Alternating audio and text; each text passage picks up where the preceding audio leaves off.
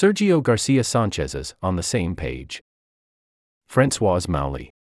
When the main branch of the New York Public Library was dedicated, on May 23, 1911, John Alden Dix, the governor of New York, hailed it as the generator of moral and intellectual energy. For the cover of the July 10 and 17, 2023, fiction issue, Sergio García Sánchez captures a book's dynamic power by illustrating the interplay between a world in motion and a mind in rapture. His central character sits at the corner of 41st Street and 5th Avenue, fixed in a spellbound pose at the foot of one of two marble lions that have adorned the library's entrance for more than 100 years. I talked to the artist about the tumult of the city and the joy of being in thrall to a story. During the Great Depression, Mayor Fiorello LaGuardia named the two lions patience and fortitude, to signify New Yorkers' best qualities. How would you describe the citizens of New York, and what animals would you choose to represent them?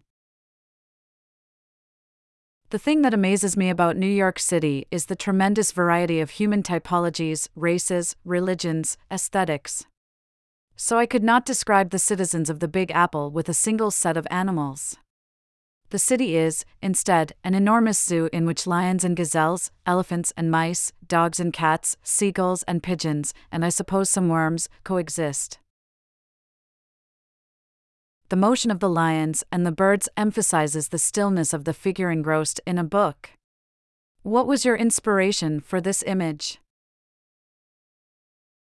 The girl on the cover reminds me of myself when I was young, growing up here in Spain. Many times, I couldn't wait to get a book or a comic book from the small public library nearby. I would begin reading at the door, or on my way home. I once read the entire Adventures of Tintin collection in one sitting.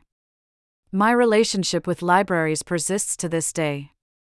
For more than 25 years, every November 20th, World Children's Day, I have done a storytelling activity in several public libraries in Granada, Spain, where I tell a story while drawing it live. I am very passionate about it. Books have always been very important in my life. My parents were both teachers, and their house was literally full of books. Now our house is full of books, too. For this cover, I have reflected graphically on the representation of movement, taking as a starting point the work of Etienne Jules Méry, who followed Edouard Muybridge's experiments and captured the flight of birds, using a special camera that could expose 48 plates in 72 seconds. I tried to do something similar using the trajectory drawing on a fixed background.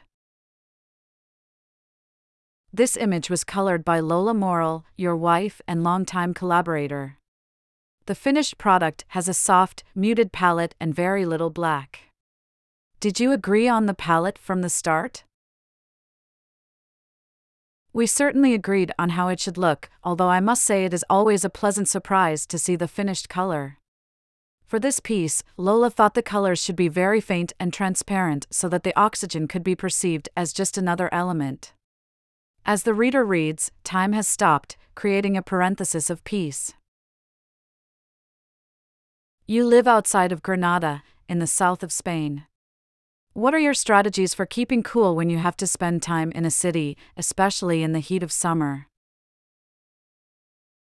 In Granada, in summer, it's impossible to stay cool during the day, unless you take shelter in an air-conditioned room. A library is a good place. That's why we fled the city 15 years ago to live in the Sierra Nevada, where the summer days are more bearable and the nights are cooler. For more covers about the pleasures of reading, see below. Find Sergio García Sanchez's covers, cartoons, and more at the Condé Nast store.